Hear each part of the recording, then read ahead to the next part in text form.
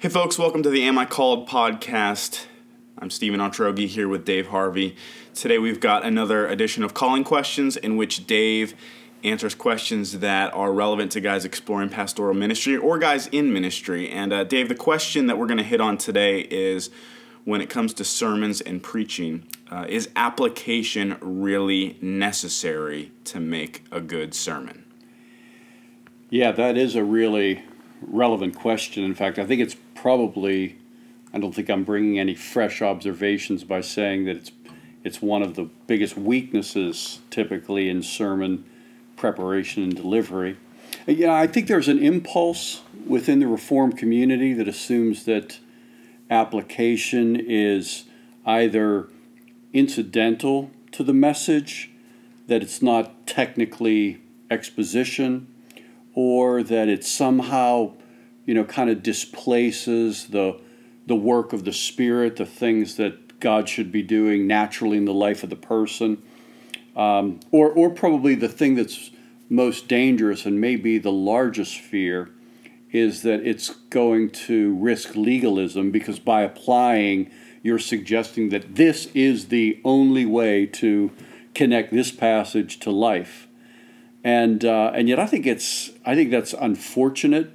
In fact, my conviction would be that you haven't really finished the preaching task or engaged in pastoral preaching if you haven't applied the message.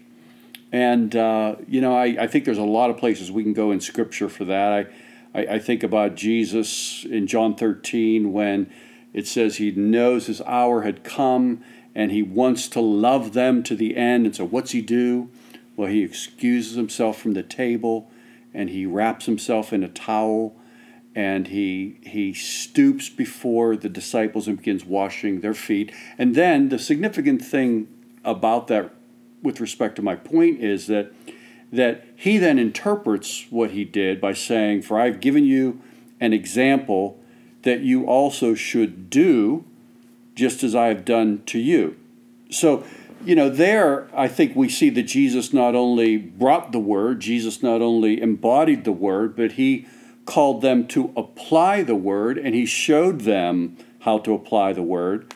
And everybody present there would have understood from foot washing what Jesus meant by serving. So it's not like Jesus institutionalized foot washing there throughout the ages. He basically institutionalized service for Christians. So, I think of James chapter 1, be doers of the word, not merely hearers of the word, lest you be deceived. And I think one of the main things there is that we become deceived by thinking we are what we hear rather than we are what we do.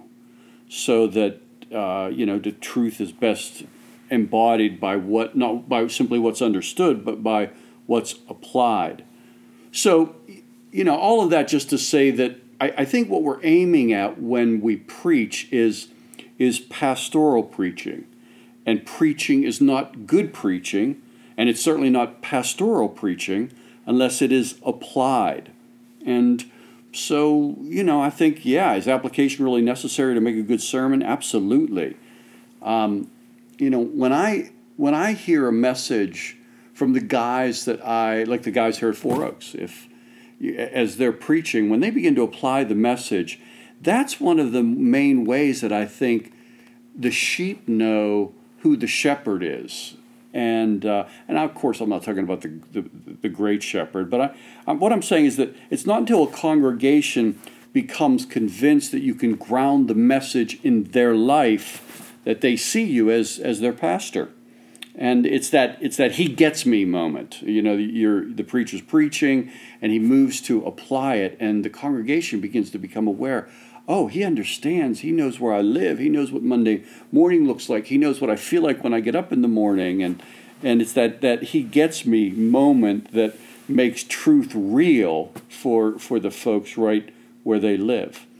And so, I understand that there's a fear in that it can create dependence upon the preacher or a kind of cookie cutter Christian that all apply the passage in the same way. And I think that's that's a legitimate concern based upon what I think have been abuses in application or not handling the text accurately. But the answer to that kind of abuse is not to just stop it. Well, what's that phrase? The answer to abuse is not disuse, it's proper use. So I think what we're looking for is proper use. And I think that comes when we go into a message and we move to apply, we introduce it as application.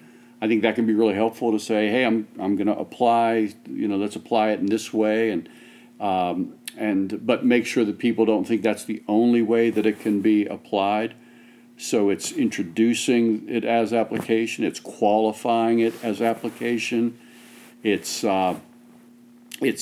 grounding it in the Trevin Wax in his book on teaching, gospel-centered teaching, has a chapter on grounding application in the gospel. And so, it's grounding it in the gospel as well so that people understand that it's not simply about being better and doing better, but the gospel influences how we work and use truth in and day out experience. So, yeah, I think application is absolutely essential to a good message. And for somebody who's listening to this and wants to grow in application, one of the things that I've done is I've studied counseling books. And I know it's kind of conventional to say study good preachers, and I do think that it's wise to study good preachers. There's much to be learned from that. But I think you can learn a lot from just seeing how counselors and a counseling mentality can be applied to preaching. I was recently working with a young preacher, and he was a little weak in application, so I suggested that he go to Suffering and the Sovereignty of God, the book by Piper, and who was the other guy that Powlison or Taylor? Yeah, Taylor. And in chapter 5 is the chapter by Dave Powlison, and I just said read that, and he came back to me and he was just amazed as he thought about how Dave Powlison so effectively engaged the sufferer and drew close to them and sympathized and empathized and then shone the light of Scripture upon their desires and encouraged them through truth. And there was a sense where by reading that and reading it through the eyes of or hearing it from a counselor, he was able to interpret that and apply that into his preaching. So, that's one recommendation. And there's good resources. There's Brian Chappell's book, Christ-Centered Preaching. There's a chapter in there on application. I mentioned the Trevin Wax book. Logan's book that he edited, Preachers and Preaching, has a chapter or two on application as well. So that's the answer that comes to mind. Excellent. Thanks, Dave. For more resources related to ministry, calling, whether that's podcasts or articles, there's even an assessment test, go to amicalled.com.